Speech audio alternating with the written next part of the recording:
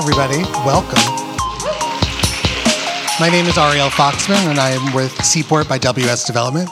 We're so happy to have you here tonight.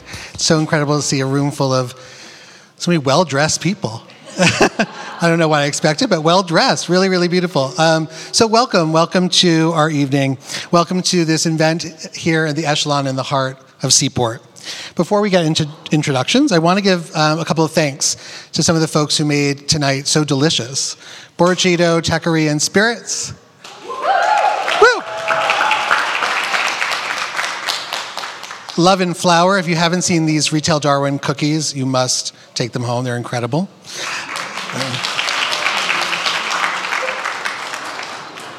And our friends from Milestone Brands, Dolce Vita Tequila and Empress Gin. I've been talking about this purple gin now for a month. It's my favorite thing in the world, so if you haven't tried it, please try it tonight.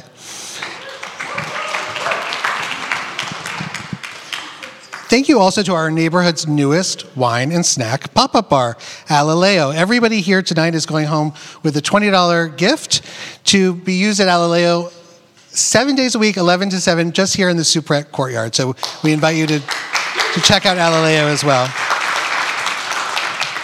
And of course, thank you to everybody here. The proceeds from your tickets tonight will benefit Dress for Success Boston. A well-known organization whose mission is to empower women to achieve economic independence by providing a network of support, professional attire, and the development tools to help women thrive in work and life. So thank you for the work that you do. Now, it's my great pleasure to introduce tonight's esteemed panelists. Alexandra Wilkes-Wilson. Alexandra is a visionary serial entrepreneur, a real one. They say that a lot, but you're a real one. An angel investor and an advisor best known professionally as the co-founder of Gilt, which absolutely transformed the e-commerce fashion landscape. She's a fierce champion of entrepreneurship and today is the co-founder and managing partner of Clarisy, a consumer-focused growth equity fund. Welcome.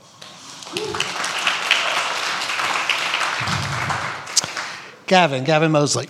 Gavin's the co-founder of the Garrett Group. The Garrett Group includes concepts such as the Garrett, Borrachito, Chill House, and Rocco's. Gavin is referred by his team as the glue that holds the ship together. I've experienced that.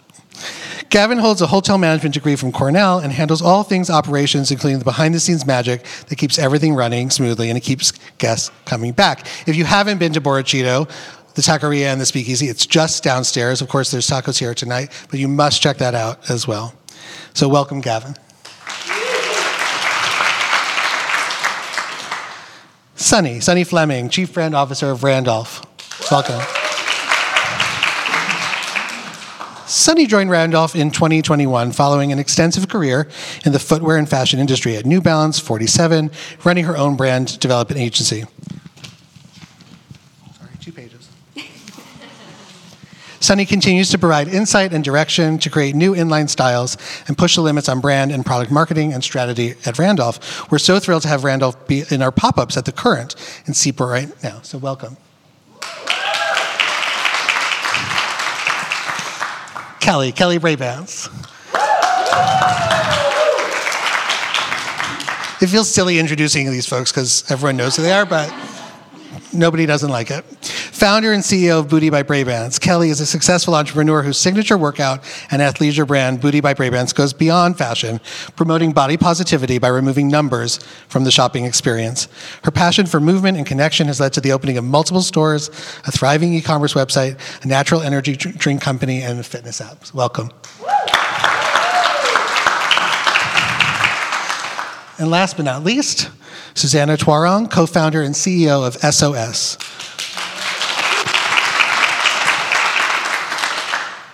Susanna stepped into the tech sector in 2020 from a background in finance and has since secured 7 global design patents for SOS. Under her leadership, SOS was recognized in the Beauty Matter 2023 Future 50 list of beauty businesses that matter now and has been featured in publications like Women's Wear and Forbes. Let's give a warm welcome to all of our panelists. And finally, I'd like to introduce our 2 moderators and the hosts of the Retail Darwin podcast, available where all fine podcasts are downloaded. Karina Donoso, VP of... VP of Retail Experience and Incubation at WS Development, and Taylor West, her colleague, Senior Manager of Retail Experience. Should be an incredible evening. You are in great hands. Thank you guys all for being here. This is such an amazing evening. Taylor and I mean, we're live. This is so amazing. This is crazy. Did we press the button? Is it on, Ryan? We're recording. Okay, so guys, you're live. You're in this, okay? So you're a part of it. We can't thank you guys enough again for joining us. We're in our season 4 recording of Founders. We've already interviewed, and it's available to listen to founders that are from Mega Babe. We've had Little Words Project. Project Polly. Yes, woo, go Nikki. She's here. We've had La Vie Style House and so much more. And so tonight we're taking this live, and we have these 5 panelists that we're so excited to dive in and have a conversation with them that we hope will inspire everyone in this room. So let's get this party started. All right, okay. Let's do it. I feel like we could spend an hour just talking to each of you, but we definitely want to just ground everybody in the conversation and how you all do so many different amazing things. You're such powerhouses in this industry, but you have a shared experience of, growing brands, working with each other, overcoming hardships, and it's going to be an amazing conversation. We can't wait. All right, I'm going to do like my best Andy Cohen. I feel like Oprah with these cards. Yeah. You're like Andy. Yeah, it's a little like it's great. Safari, but it's fine. No, it's fabulous. No, it's fine. It's fine. I'm like Maribel from Encanto. Yep. Yeah, we look great. Let's go. All right. So I know there are so many great ideas probably floating around this room. We have so many amazing audience members who I'm just recognizing for the first time. But we want to start from the beginning and think about, where do great ideas come from? So, Alexandra. Queen of ideas. Guilt. Guilt Come on, guys. Guilt. This is like a huge deal. Oh, my God. Oh, my God. Let's start at the beginning. Yes. Let's go back. Okay. Yes. All right. Guilt was one of the first digital retail platforms offering insider-level access to a premium product at a value. Groundbreaking. Crazy. How would you say? So disruptive. I mean, you did a great job, by the way. That was a solid opening. Thank you. Okay. So can you tell us, where did this concept first come from? And then also, when you're at Clarisy and you're meeting all of these incredible people probably coming to your desk every day with good ideas, how do you separate the good from the great? Well, first of all, thank you for having me. This is so much fun. I love being in Boston. Before I tackle those questions, can I see a show of hands? How many of you are entrepreneurs or think they will be entrepreneurs one day? Okay, how awesome is that? Okay, so I'm speaking to my peeps. So we started Guilt a long, long time ago, 2007, and the retail world looked very different back in 2007. Some of you were probably in elementary school.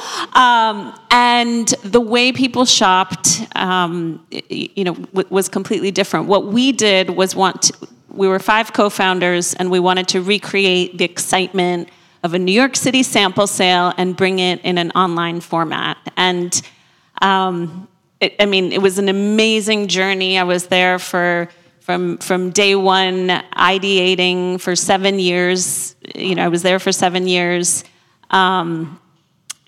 Made many mistakes along the way, which I'm always open about, and did a lot of things really well. We grew at kind of a meteoric pace. Everything about Guilt was fast. Our sales were fast.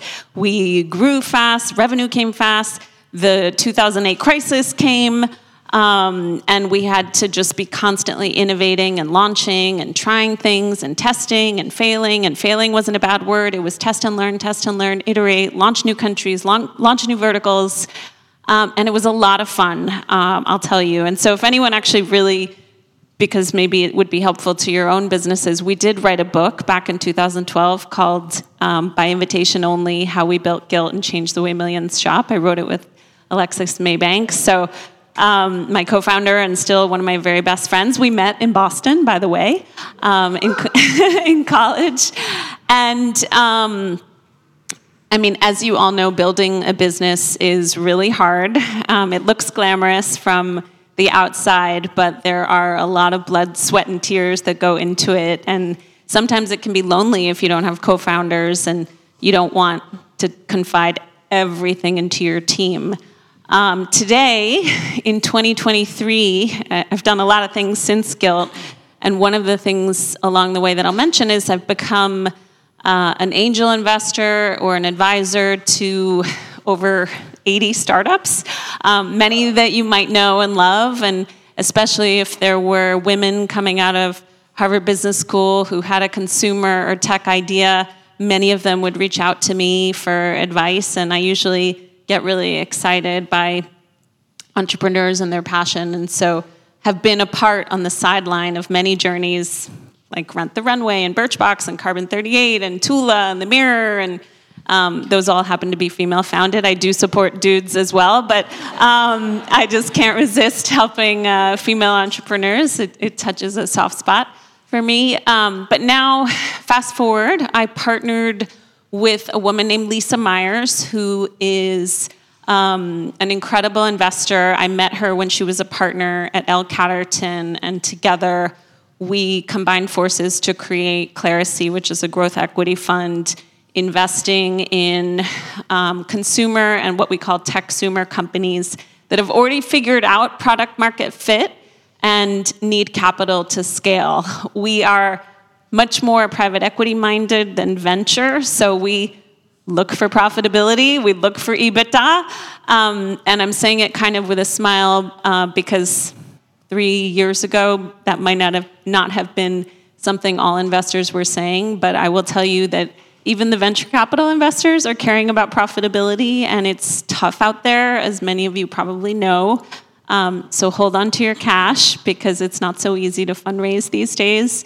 But we're always excited to talk to entrepreneurs who have found product market fit. They're fulfilling problems, solving problems, fulfilling needs of consumers, and are excited to grow and scale. And I can share all the mistakes I've made along the way so that hopefully they won't repeat those. That's awesome. Okay, I want to hear one secret from you. What was one mistake you'll share with us? I know. I mean, in an early stage startup, it's like every day is hand-to-hand combat. I mean, totally. Things go wrong. I mean, I can't tell you how many sales would go live and the copy might be wrong or the MSRP might be wrong, or the first time Guilt was mentioned on the TV show The View, we were so excited, like, oh my God, we made it, we're on TV.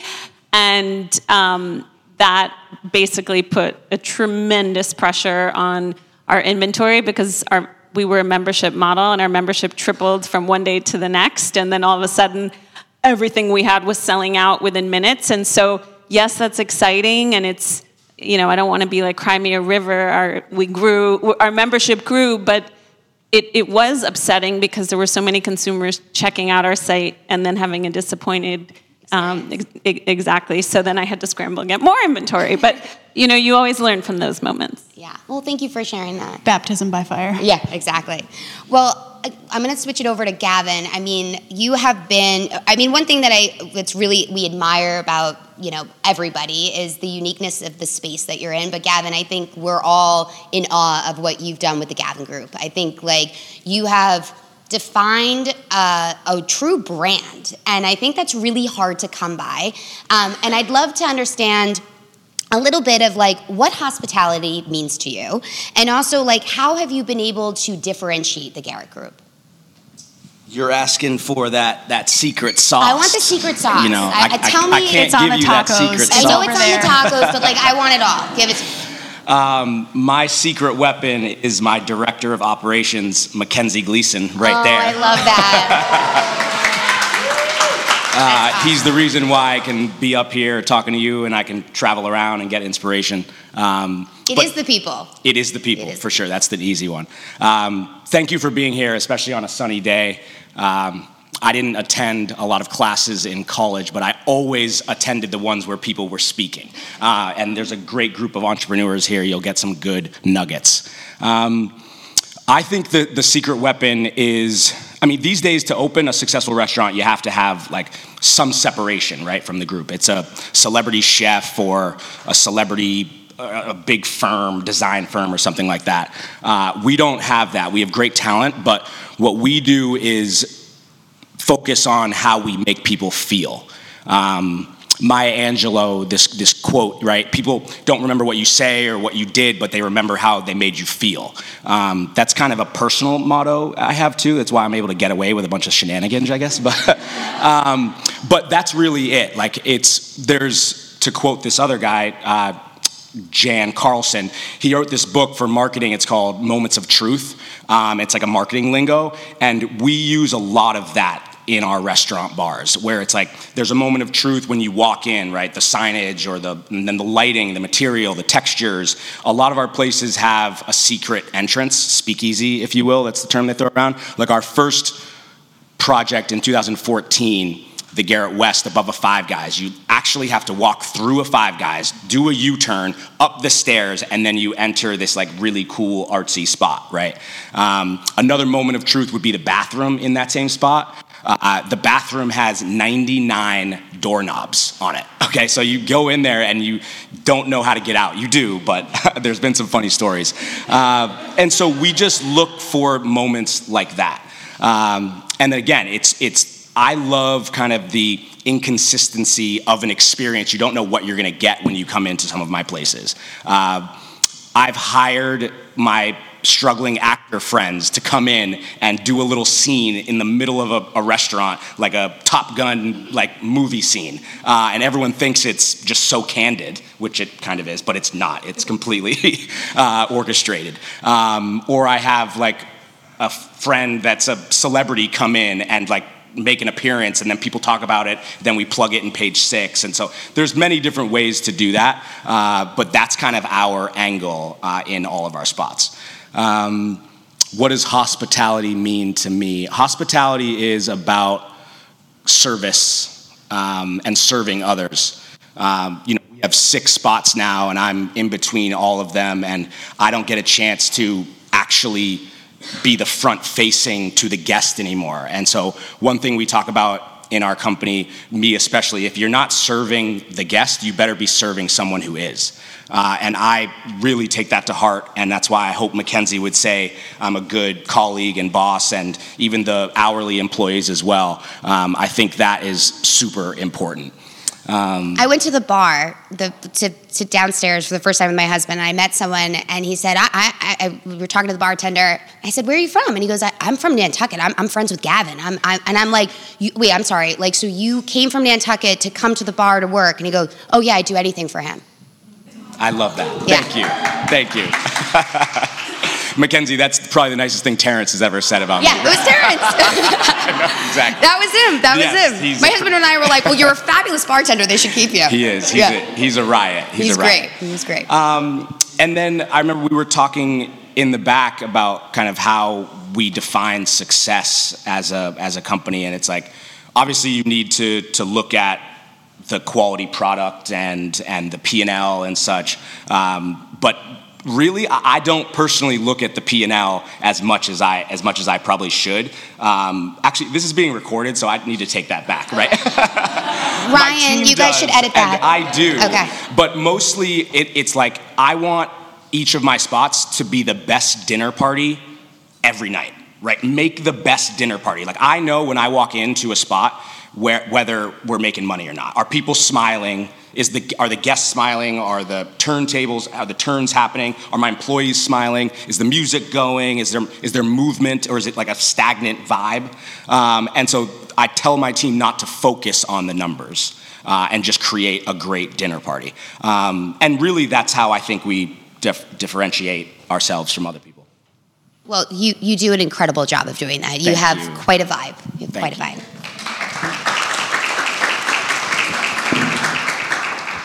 All right, so this one goes out to everyone or anyone who feels compelled. But like you're saying, Gavin, it's about the people, it's about the vibes. When we think about evolving our brands, we have to think about evolving our teams and all the things that go with it. So how do you guys think about building culture within your brands? Who wants Kelly, to take it? Let's hear from you. I feel like you have quite a culture. Okay, so this might be a long question, so I'm going to try and summarize it. But if you know anything about my brand or my background, I come from a big family. I'm one of 7. In culture, I'm half Brazilian, half American. My dad's from Boston. And I always say that story, and I feel like it becomes redundant. I'm like telling this whole story, but it truly is, culture is who I am. From the music that I listen to in Brazil to the Irish side and the intense work ethic from that, it's all about culture and creating an energy in your community. And I also think culture in a company setting, it's all, as a CEO, I want to attract the energy that makes me happy and that makes me my best self. And you need to be in an environment where you can excel, but also feel safe and feel accepted and feel like you can express yourself with no judgment. So I think that with culture, you have to surround yourself. It's like a friendship, and especially in a company setting, you need to surround yourself around people you genuinely trust and love and bring out the best in you, and you want to help them succeed, and it's a team effort. And then with the brand side, culture, it all comes down to inclusivity. And I've been doing it for 9 years. It'll be 9 years in December. And inclusivity was one of the very first words I used 9 years ago. I just want to include everybody. I want it to feel like a place where you can just come in and feel like you belong. You're my friend. You're my bestie. I say it now like you're my virtual best friend because I can't connect with every single person like I wish I could sometimes. And so with that energy and that intention of, I want to be a friend. I want to be someone you can trust. And it kind of is going back to what we'll talk about later. But you have to, it's your vibe attracts your tribe. And it's the corniest quote. But it's so true. It's so true. And you have to be a leader. And as a leader, we're all leaders. You have to be what you want to surround yourself around. And my culture is all about inclusivity and allowing people to be truly themselves. I grew up in a very dance environment. And this will be my last statement, in a competitive environment, team environment. And in my 20s, didn't go to college, and I was traveling to LA and New York, and I didn't feel like I had a community. And I just strive this connection, community, learning from others, listening. And so now with my brand, I just want it to be a place where we can do that and continue to do it. So yeah, I hope that answers the question. Well, I think you have killed it in that. I think you've done a pretty awesome job. Imposter syndrome is real. I think we'll get into that. But you did a great job. Sunny, I see you looking at me. What's your take on culture? So my take on culture, I'm vibing a lot with what you're saying, and Gavin, what you said too. It's not what you say or what you do, but it's people remember how you made them feel. And I came from a really large, multi-billion-dollar company and came over to a smaller brand. And I came to join my friends. Actually, they're here, and then hired some more of my friends, and we were able to create and bring our own culture into an amazing, amazing 50-year-old brand, and sort of fuse both what was authentic and real and heritage and what was fresh and creative and new. And I think that coming from the footwear industry and bringing friends along that come from the fashion industry, and kind of marrying that up with the engineering background for the company that we joined that had a military heritage and a very technical product, we have this cross-section of passion, and that's where the culture kind of thrives. It's the passion for the quality, the craftsmanship, the engineering, and then the passion for the creativity and the consumer, and bringing them along to come experience this amazing, relatively unknown brand. And so for me, the culture that I want to create for the team, very much, like you said, is just really about making enough space at the table for everyone to have a seat and have a voice that you might not find in a large multi-billion-dollar company, but having the table big enough for everyone who may be holding something back to speak up, and making it feel like a safe and kind of an environment where anybody can speak up and thrive. So that's really what Randolph's culture is today, and I'm proud of that. It's awesome. It's awesome. It's like...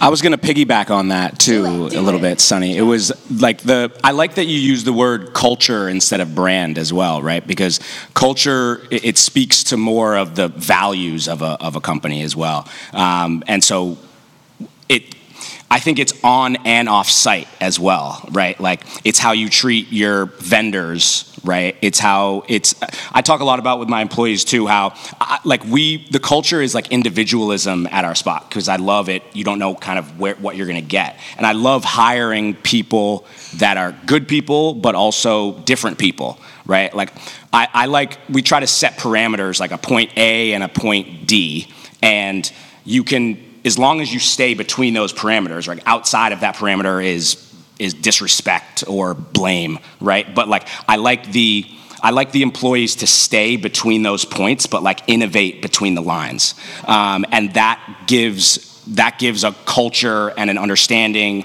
and we embrace everyone. No frills, come in, have a good time. That's kind of our motto, and so I like the inclusivity of it as well. Can I chime in with one more thing?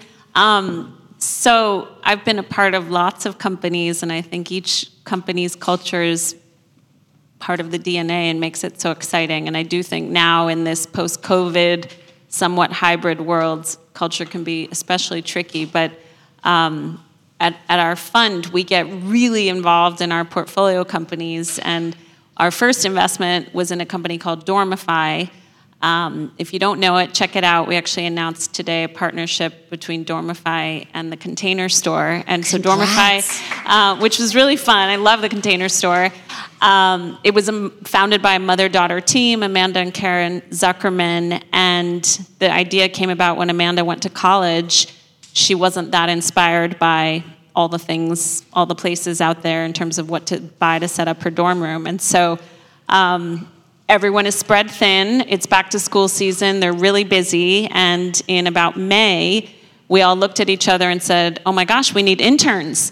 And everyone, kind of put their finger on their nose, like, not it, don't have time to hire. And I'm like, okay, I got this. I'm going to hire the most amazing interns ever. Like, I'm usually looking at hiring CEOs for portfolio companies, but I'm happy to do the intern program. I put together a process. Within 24 hours, I'd called a list of 150 applicants down to 20, down to my 10 favorite, and then the team picked the 6 favorites. And I will tell you, these interns are amazing. You walk into the office, they are smiling, sunshine, the best disposition, and my favorite part about them is that their voice about what's cool for the college kid is the most important, more important than the CEO, more important than VPs, board members, et cetera, because they know the consumer. They are the consumer. And so I think in general, in all the companies I've been a part of, I always want to welcome everybody's voice and opinion, especially consumers. And it's not, the ideas can't just come from the top. I love that. Can I just quickly jump in and add? Please do. I would dying to hear from you. Okay. I have a lot to say about culture, but I just want to piggyback on the intern comment. At SOS, we are a very small seed stage startup, so we have a small team and a very sort of controlled culture, I would say. My co-founder, who's not here, she's here in spirit, she's on the West Coast. We both left finance and corporate America, and I think with every culture, there's no right culture, right? There's a right culture for your company and your objectives. And so we left corporate and jumped into, a seed stage startup. And there were things that we did not like about the careers and the culture that we left. But we also, now that we've been in this journey or on this journey for the last 3 years, we know that there are things that were really valuable about it. So right with a culture, it's like introducing and understanding your background. What worked from your prior career, your prior role, your prior company. Try to take the good parts with you and leave behind the bad. And every single person on the team comes with a different background, whether they have always been in a startup culture. That means that they don't have the understanding of a corporation or a large business. And so there isn't, I would say, some people live or die by entrepreneurship or startup culture. And I think being able to holistically look and say there's, corporate America and startups both bring to the table some really valuable aspects of culture that should both be sort of combined to create the optimal environment. But quickly, I don't know if there are any Northeastern grads here, but SOS has been really lucky to be working with the co-op program for the last few years. And I think, to your point, those young voices in the room have really helped us sort of transform the way we talk and think about our business, and definitely have and bring ideas to the table that are very much not my generation. So I very much appreciate when they speak up. It's really valuable for us. I completely relate. Most of my team are in their 20s, and I am always like, tell me more. Like, how do you use TikTok? So I very much I have learned. Thank you so much. Thank you guys. That was really awesome. Kelly, I'd love to. Well, Kelly and I, we go way back. We know each other for 6 years. I've been blessed to work with Kelly on her first retail location. We've done over 9 openings together.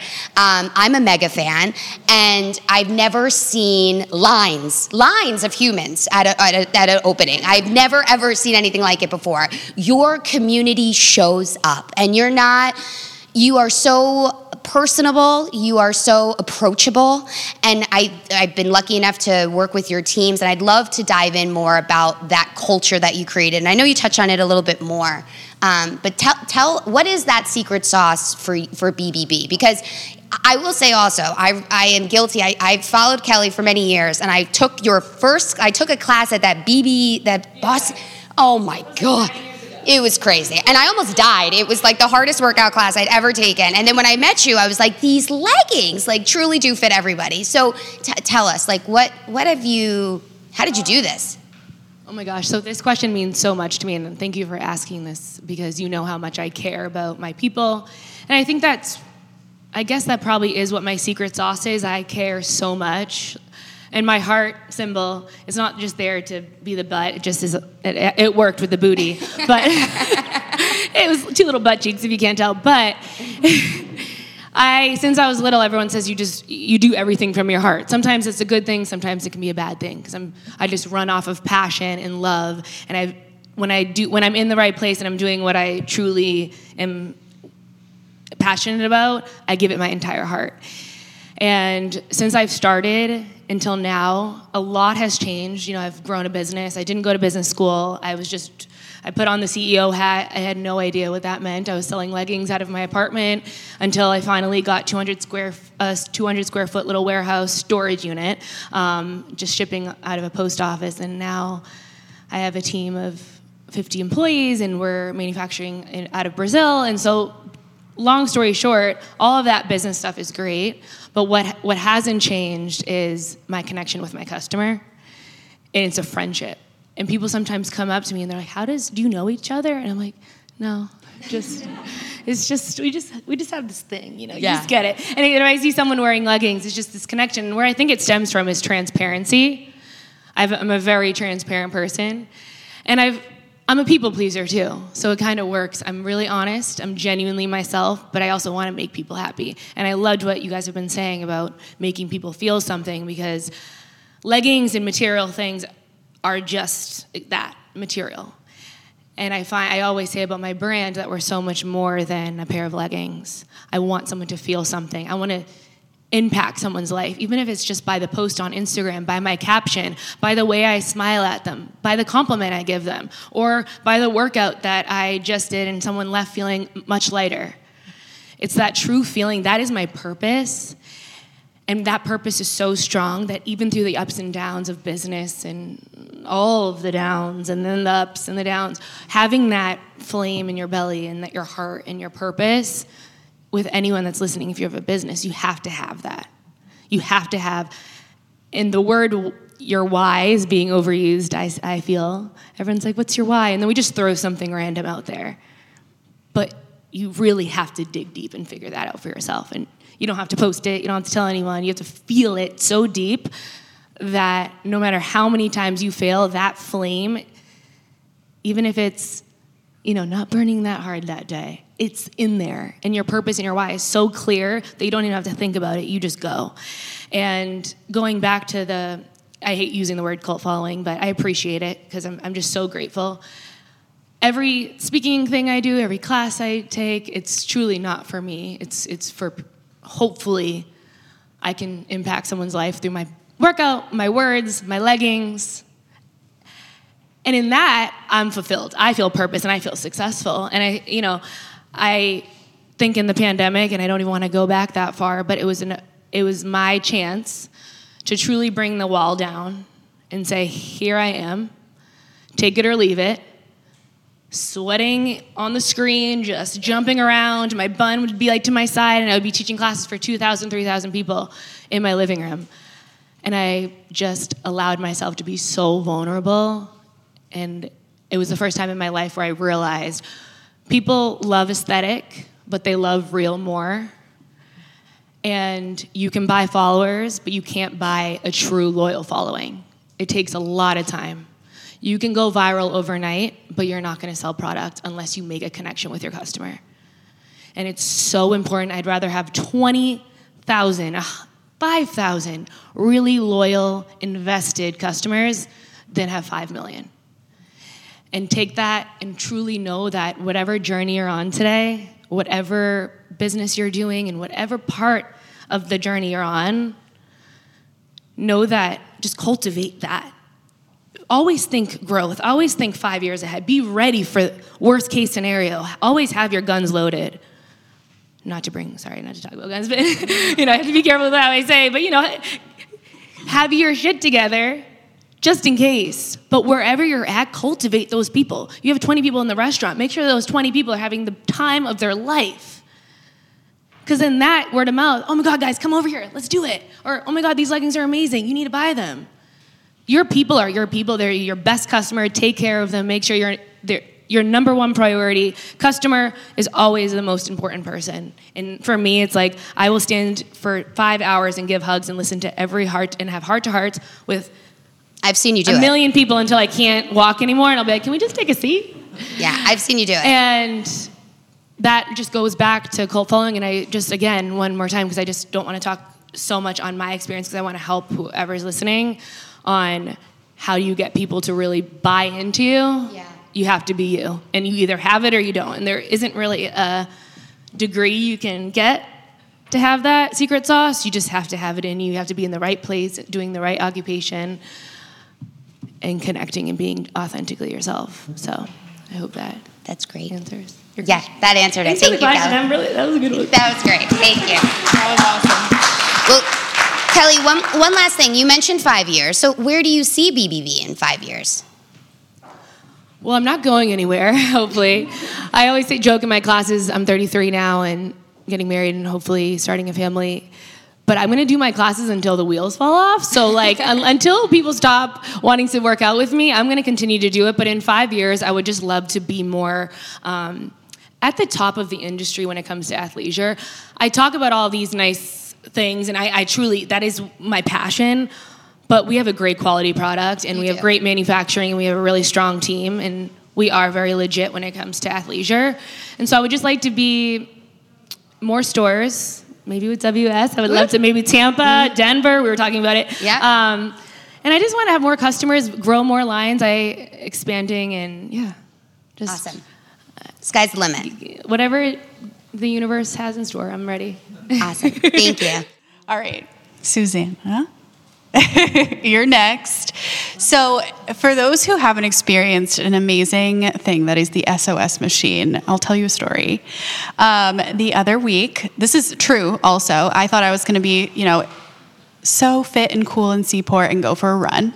Well, I didn't bring a hair tie, which is like a cardinal sin. Since you are like a chia pet and you have so much hair in your head, I don't know how you go for a run without one. But yeah, you can't be running around Seaport without a hair tie. And I was like, oh, let me just see about the SOS machine in District Hall.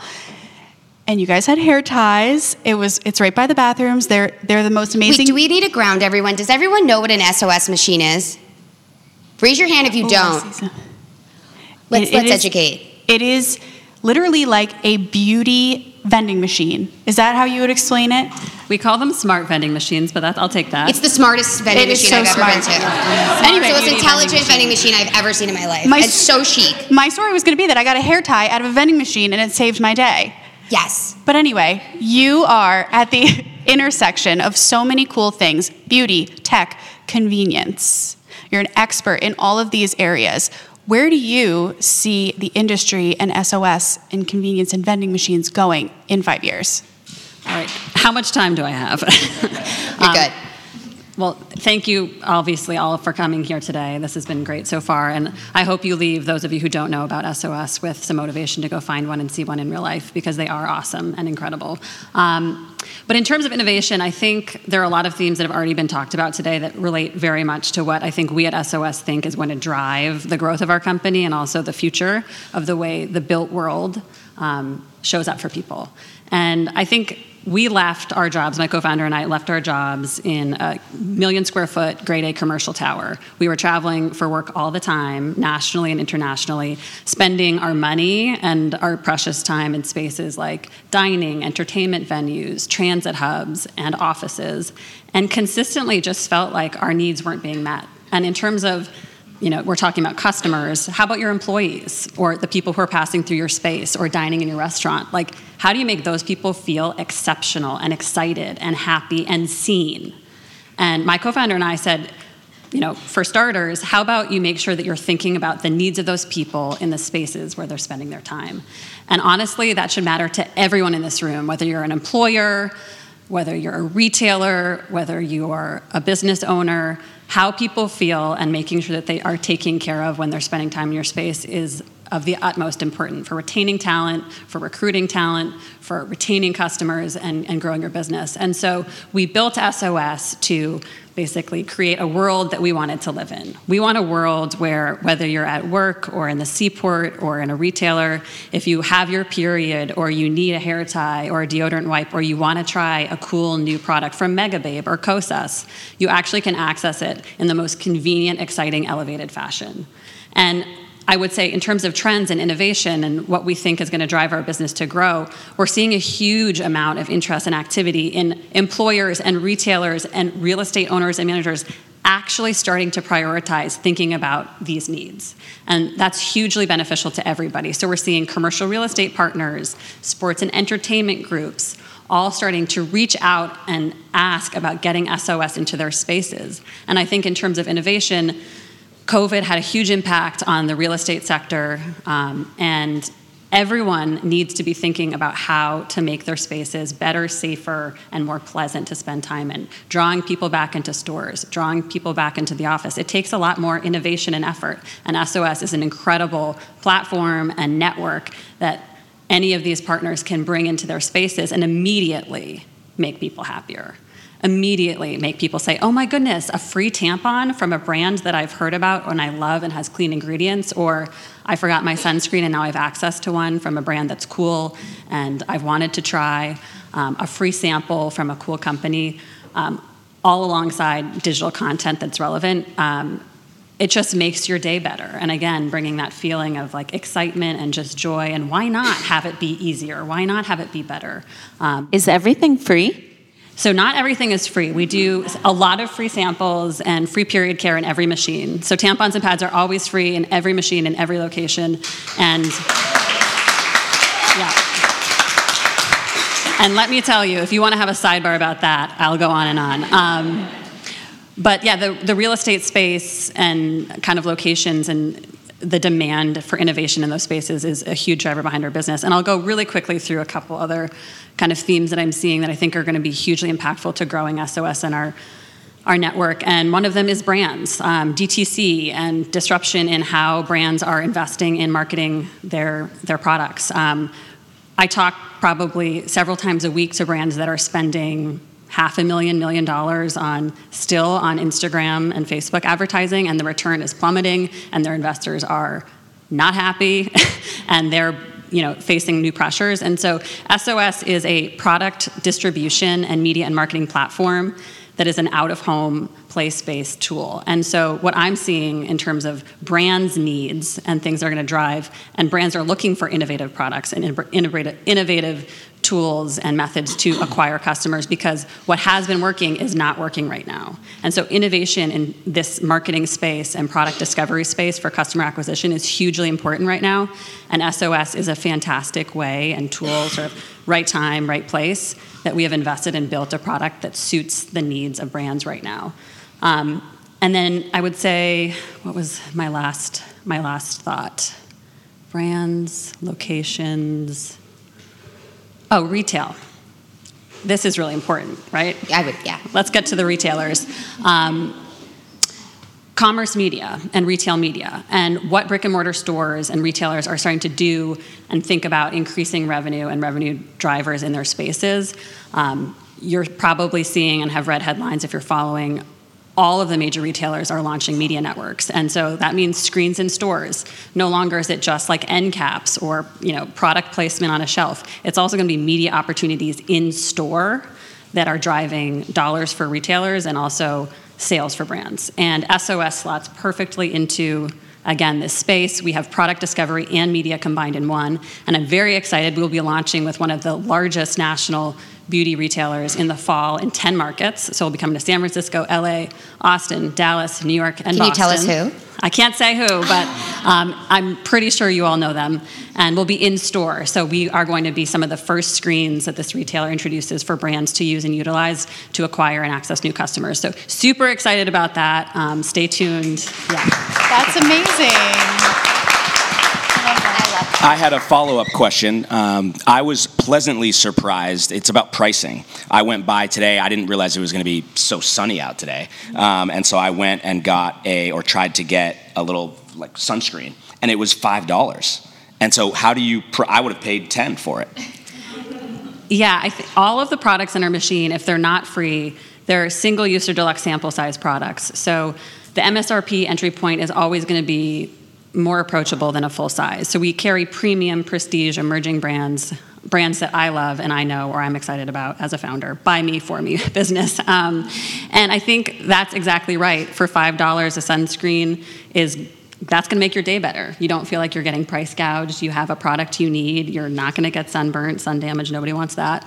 And that's kind of our ethos. We don't want to take an opportunity to charge $5 for a tampon because someone really needs it. That's the opposite of the experience that we want to deliver. And so you can approach an SOS machine and find products from free to, upwards of at the premium higher end, in the $20 range. But I think Mega Babe, which Karina, I know that you interviewed, Katie, is a partner that we've worked with, and we offered a mini Mega Babe product that was a great entry point, a very affordable way to try a product, discover a brand, and I think it was an incredible opportunity for Mega Babe to work with us. That's amazing. I'm a huge fan. I love an SOS I do. machine. And WS and your team has been a big part of our journey. We launched our first machines in 2020, including right down the street at District Hall. That machine is still there. Machine number 1, if you want to go take a selfie. Yeah. Do you have the best time choosing the products? Our office, our warehouse is full of products. We get samples. We have to test them. I'm happy to come anytime you need. I just want to let you know I can send you my calendar. I'm available. Robina, again, my co-founder, is not here. She's always like, are they sending samples? Are they sending samples? I'm like, yeah, they're sending samples. So it's definitely a perk of the job. I'm a product junkie, love products, love trying stuff, and big perk of the job. Good question. Anything other than consumables? We definitely want to stay focused in the wellness space. So we have hair care, skincare, cosmetics. We've done PPE, obviously with COVID, that was important. Hair care, period care. We did actually do, which I think is interesting to you, we did a press-on nail collaboration, which a limited edition kind of pop-up press-on nail. We got a competitor. Yeah, we do. We need to talk. So we do have the ability to sort of do pop-up activations with non-standard products. Awesome. Well, thank you. Sunny, I'm so excited to talk to you about Randolph. I have followed Randolph for many years because I had once an American-made company, and so Randolph was an inspiration to me and my business partner at the time. And for those that don't know about Randolph, this is a luxury-made product here in the U.S. What other product out there is made here in the U.S. and also you're here in Massachusetts, which is just so powerful. I'd love to hear a little bit about the history of Randolph and how you think about staying at the forefront of the industry while maintaining your legacy. Okay. Yeah, big question. Yeah, no, all good. So Randolph is truly an American dream type story. We have our 2 founders have since passed, but had founded the company together. So they had met working in a machine shop. They emigrated here from Poland. When you said you were Polish, I thought we could connect on that. They met in a machine shop working in South Boston. Both of their backgrounds have been in the trades in Poland. It's sort of like a vocational type school is what they would have experienced back then. And came to America. It was hard times for sure, but they did meet in South Boston, work in a machine shop together, and in the optical trade, which was really huge in New England at that time. Just after World War II. There are companies like Bosch & Lomb making Ray-Ban, so big brands that were all made here in the New England area in Massachusetts. They were very scrappy. They realized that in working the machine shop, making tools for the optical trade, that this was something they could probably do themselves in terms of making the actual machines. They were making the tools anyway. And so they started in their basements and getting scrap metal that was in the scrap yards for free, and eventually kind of started to pull together the opportunity to open their own shop. And with that, they sold a lot of their belongings, almost everything from property to anything they could sell to get some funding, and self-funded their own startup in Randolph. And so that is the reason why the name of our company is Randolph. We're still based there today. We still have equipment that the founders made. We have second and third generation in the business. And we've been there, this year is our 50th anniversary, so since 1973. Congratulations. So that's kind of the history. And the moment, I think you just had written about evolution, we were talking earlier about evolution of a brand.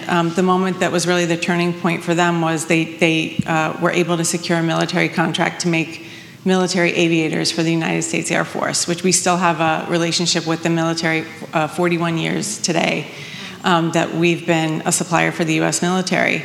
And during the time of the Gulf War, a lot of the military personnel were wearing aviators overseas, and our founders saw this opportunity with the reaction from more of the fashion cities in the world overseas, and the response they were getting from the aviators, they just saw a great opportunity to go into fashion. I say that fashion found us more so than we pushed ourselves into fashion, which is really the only way to really have a 50-year brand get adopted by the fashion space. So that's where we're at today. You know, we're really embarking on a journey into the fashion space over the last few years, kind of put some real firepower in the back of the room, which is my team. Woo!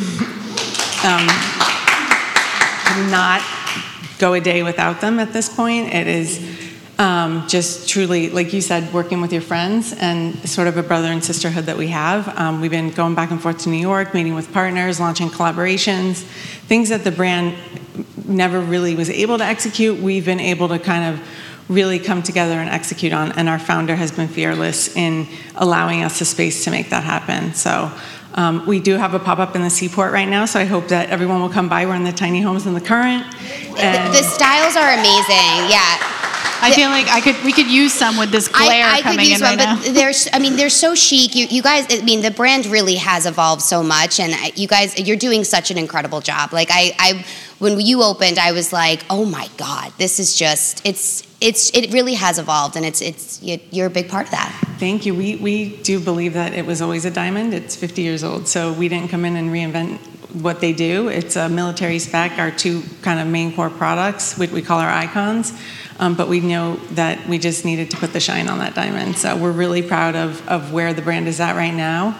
And we're really excited to see it keep moving forward. So I owe it to my team, who half is here right now. So I'm really appreciative and grateful of them. I just want to jump in because I saw the product in the back room before we came out and blown away. The glasses and shades are beautiful. The first thing I thought was like, are these in vogue? And sure enough, like the list of celebrities who are wearing them, shoots that they're in, like it's not surprising because if you see the product, I was truly blown away, and I'm going to be ordering a pair for myself. So I love that.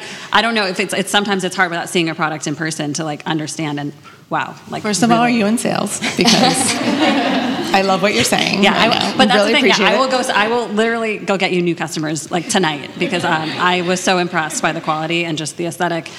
So beautiful.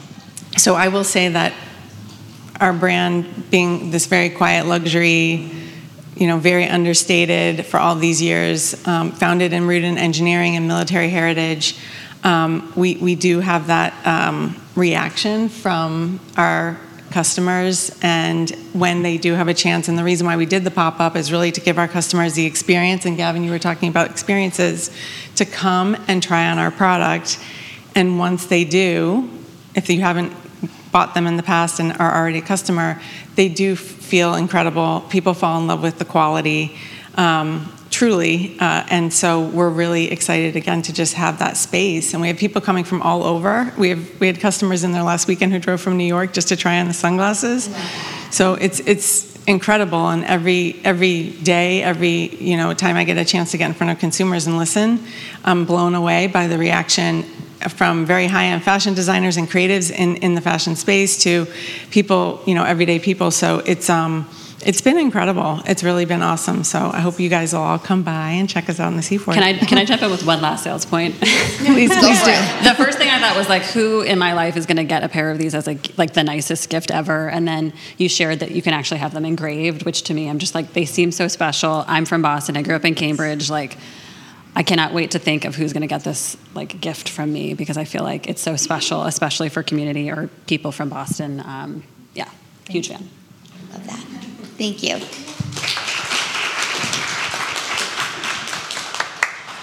So if you listen to season 4, one of our favorite questions to really dig deep on is, are there any bumps in the road that you've encountered, or how did you overcome them? And I think you guys have a lot of experience in overcoming just the inevitables. So maybe Alexandra, I can start with you and ask, when you encounter a bump in the road, or when you have in the past, has there been a North Star? How do you guide your teams through that? Of course there are bumps in the road. That's part of the journey. I think probably the most recent one to share would be, so I've been a 3-time founder, and that now, as I mentioned, have a fund. And first-time fund, partnered with another woman. We had never worked together before, so 2 GPs working together for the first time. And even though we both are very fortunate and have impressive pedigree and relevant experience and backgrounds, I said before, I think she was a partner at L. Catterton, which is arguably the best consumer fund out there.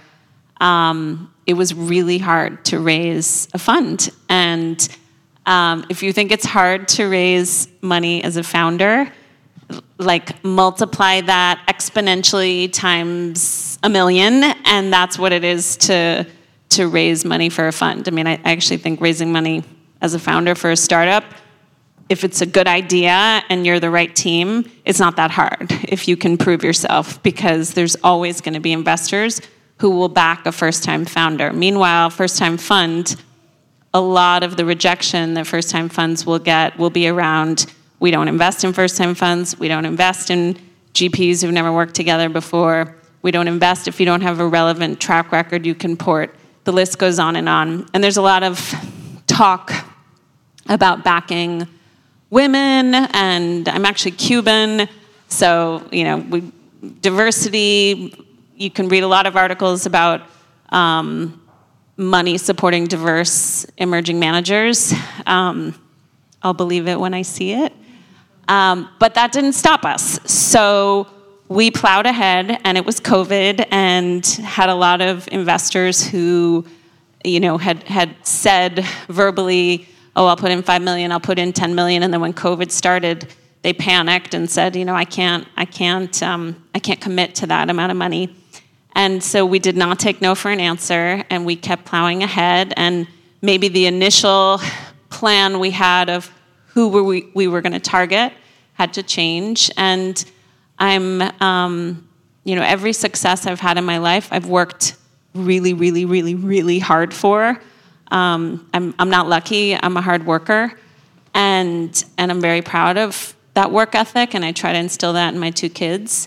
And in the end of the day, the group of investors that we got were so much better than what the original plan had been, because yes, we maybe have more investors than we initially thought we would, but we have about 40 founders who've invested money, which is incredible for our deal flow, and it's incredible for our diligence, and really helpful one day when we're ready to think about exits. And we have a really diverse LP base. We have a very international LP base. We have a ton of women on our cap table. So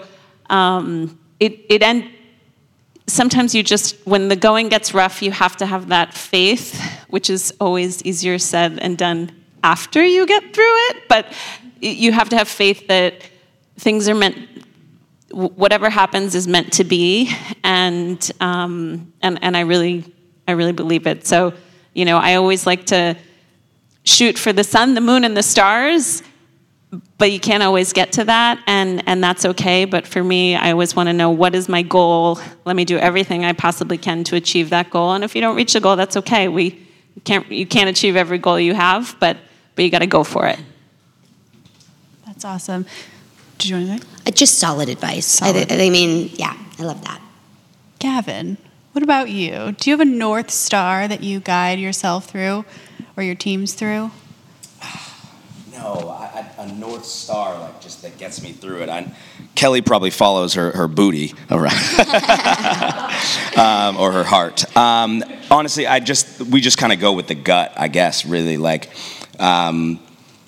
during COVID, so we have 5 restaurant bars and then 1 spa, and it's basically, we had to figure out, people weren't coming into the spa anymore, right? We always wanted to get into some more products, and this launched the chill tips we were talking about, which now the products are more than double sales than in the brick and mortar.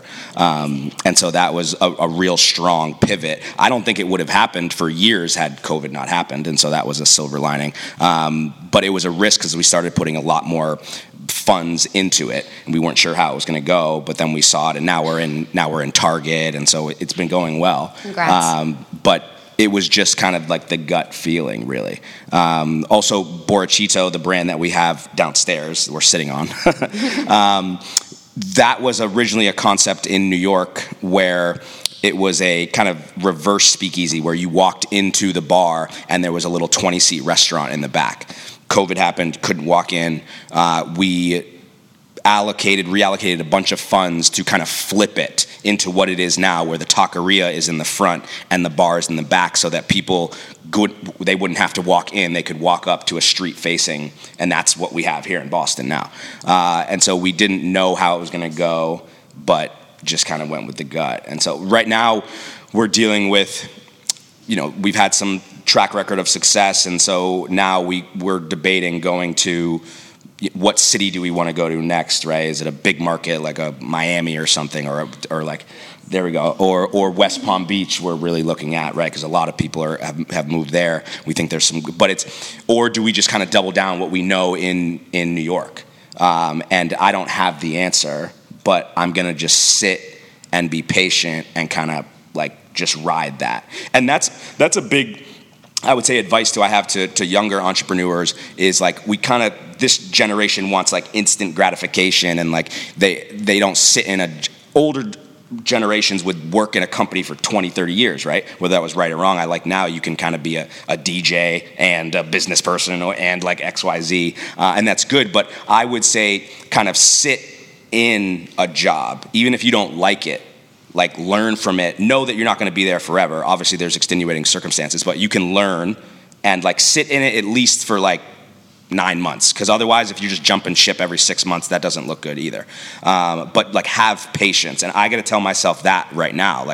There's deals that are put on my desk every week for things, but it's now I kind of like saying no, and that when we'll know it as a team when it's in the gut, and we got to do that. But I'm thinking Miami's the move. Kelly, do you have a North Star? I'm going to play off of actually both of you, but definitely the gut feeling is probably my North Star, and I guess just always coming back to myself and just knowing you just really have to be strong and knowing who you are, and having patience is not a strength of mine because I just move way too fast. And like you said, I've worked really hard for everything, and in a way, through the obstacles, I have this sense of pride and almost this strength that I've built through all of this work that I've put in, that at this point, I'm not going to fail, because I've worked so hard to get here. Whatever the future looks like for me, I feel strong in who I am and what I've already done. And so that is kind of just that reassuring yourself, really knowing your worth, your value, what you have to offer, is all great. But I also think pivoting is super important. And when you're in a business, bringing back to COVID, I was doing in-person classes and I had 2 brick and mortar stores. Within one day, everything shut down. And my e-commerce brand had just it had launched, but my website wasn't to where it needed to be.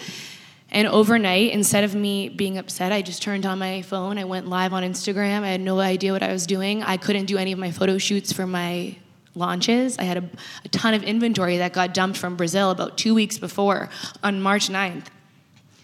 About 10,000 pieces of inventory that I had to sell with no photos. My website, I didn't have a great developer at the time, and I only had a team of 5 people, my sister being my partner and my dad being my team. Like, really, it was my brother, my dad, and I had 2 outside customer service people just to do fulfillment.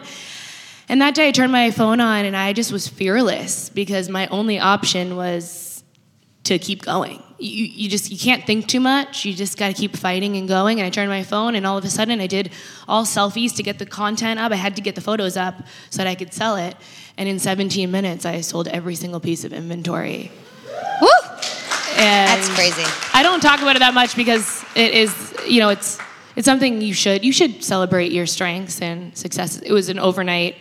I was on Shopify. I had built my website pretty much myself, just using a developer that I had known, and we were up all night long trying to figure out how to edit the photos. And I'm like, I was using myself as a model, and I was just so unsure of myself. But there was a gut instinct inside of me that said, Kelly, do it. If people are going to be haters, or if you're not going to get a great feedback, you have to do this, because you can't let 10,000 pieces of inventory just sit in a warehouse and collect dust, because we don't know how long this pandemic's going to go.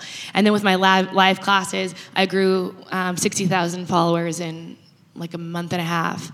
And yeah, and from there I started a workout app that flourished. And then through the workout app, I was drinking energy drinks. And I said to my sister, we should start an energy drink company, because people are always asking me, how do you get so much energy? But let's make it really healthy. And we launched this 2 years ago. We actually just celebrated our 2-year anniversary with this huge launch, and it pretty much sold out. It's an all-natural, it's called Body by Brave Ants, an all-natural energy supplement that you can put into water.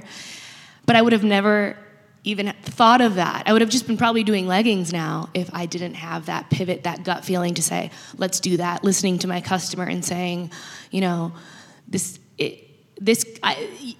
can either go 2 ways when the going gets rough. You can either hide and run, or you can just face it head on and say, I'm not going to stop. I'm going to keep going. And I think that's really important. That's awesome. And that's my North Star. That's pretty strong. I love that. Susanna, what do you got? Yeah, so I think similar to a lot of what you're hearing about, what are we calling them, challenges, roadblocks? COVID we launched our first machines in January. That damn virus really had a... January 2020 in public access, Boston-based real estate locations.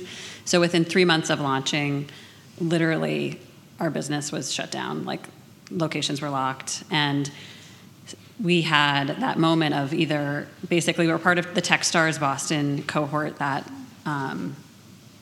spring, and every mentor, leader, company in our cohort was like, SOS is screwed. Like, retail, real estate, like, they are in trouble. And we actually, as opposed to sort of turning our backs and, hiding, we realized that our North Star is people need products and brands need customers. Like, who is still at work? Right? Like, everyone's locked at home, everyone's watching TV and nervous, and the world feels like it's ending. But guess who's still at work? Healthcare workers.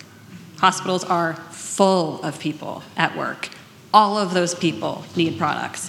And all of our brand partners who we'd already started relationships with, literally their brick and mortar locations were all shuttered, and their businesses were in complete panic mode. And so we realized that we didn't have SOS machines to access, but we knew that the need and the mission of the company still existed. So we said, let's stand up an e-commerce site, which we did like literally in 2 days.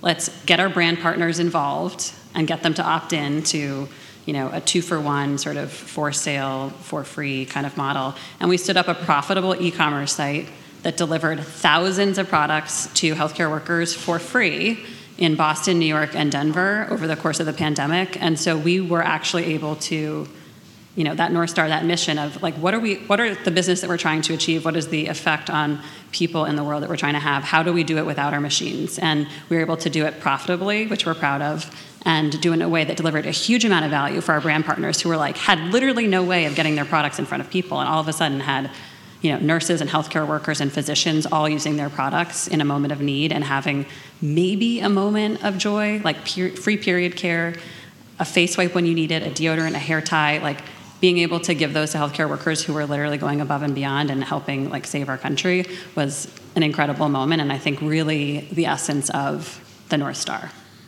That's incredible. Thank you.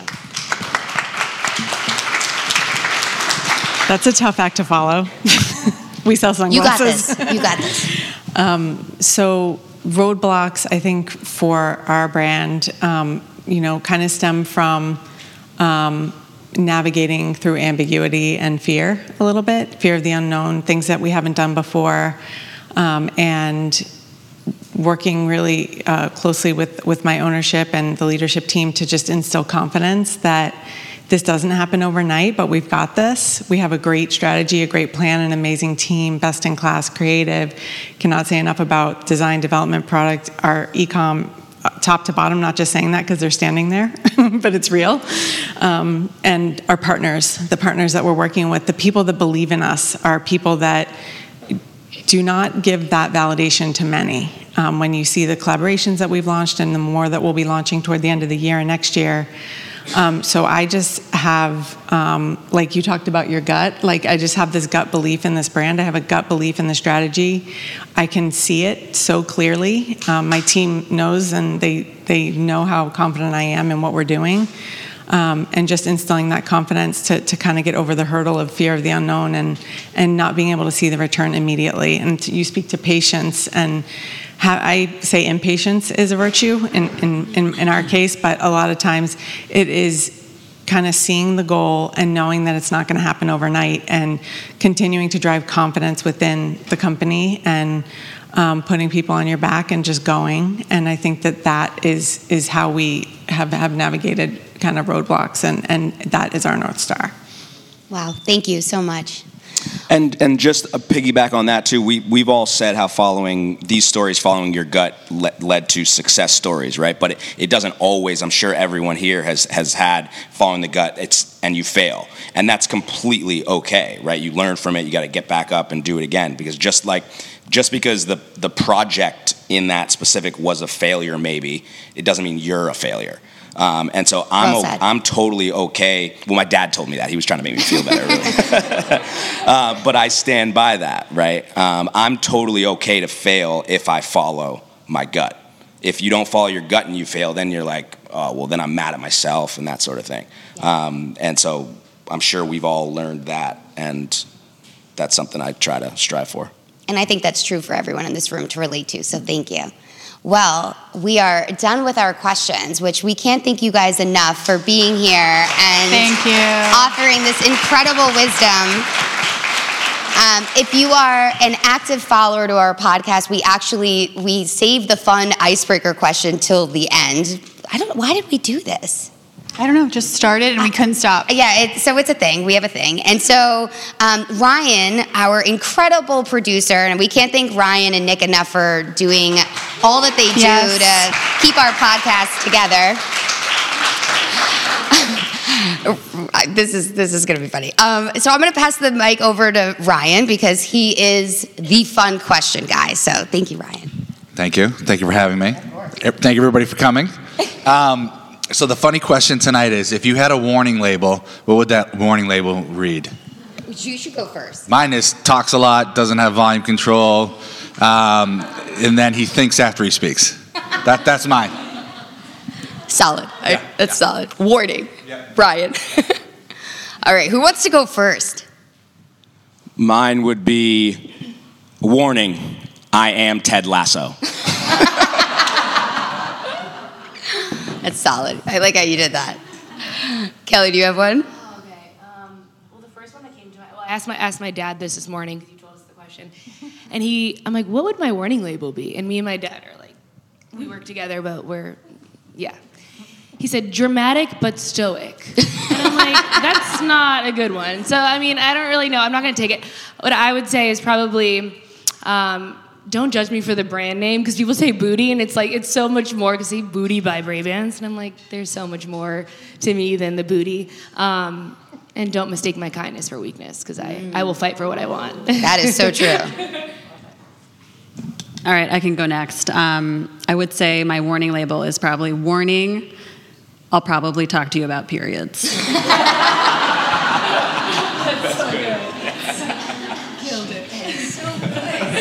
We confirmed this with my family earlier. It was caution does not have a filter. Oh, I love that. Warning, may appear to be sunshine and unicorns on the outside, but don't provoke the Latin temper. Ooh. I'm so nervous. I have one for you. Oh, okay, tell me. Okay, Karina's is warning, overly accessorized. In the best way. That's a kind one. I feel like mine would be warning, don't fucking get in my way. I am a goal-setting, crazy person, and I will not stop until it's done. So I think that's my warning label. I was going to say for me, like, talks during movies, so I don't know if that's like... I have one for Taylor, and this is the truest one. Warning, Taylor will read you like a book. I was like, this is supposed to be funny. Well, I think they're all true and funny. Well, thank you guys so much for doing this. You have been inspiring, inspirational. I can't thank you guys enough for your time. And thank you for all. coming. Yeah, and thank you guys all for coming. I hope you had a great time. And go enjoy, drink, eat. Awesome. Thank you. See you next time.